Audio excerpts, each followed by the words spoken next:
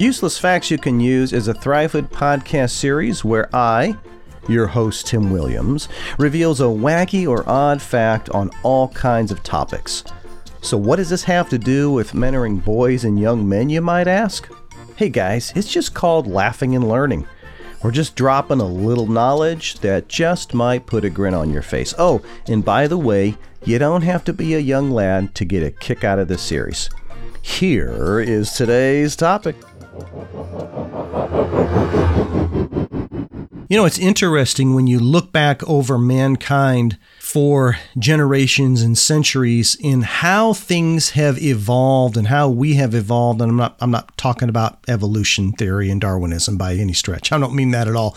I'm just talking about societies and what we think about and what we put focus on, and more importantly, what we consider as valuable. Well, in this useless fact that you can use, there was a time when salt was actually used as currency.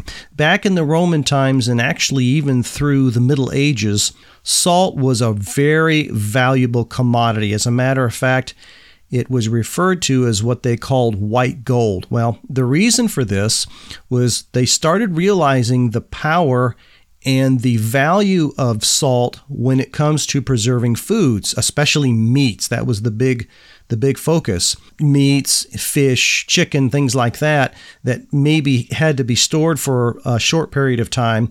Obviously, you couldn't just kill everything and eat everything, right? You had to sort of sit on it for a few days or try to make it last as long as you could before you cooked it. So salt was a great preservative, but it was also valuable and used as money. As a matter of fact, some soldiers in the Roman army were paid salt instead of money.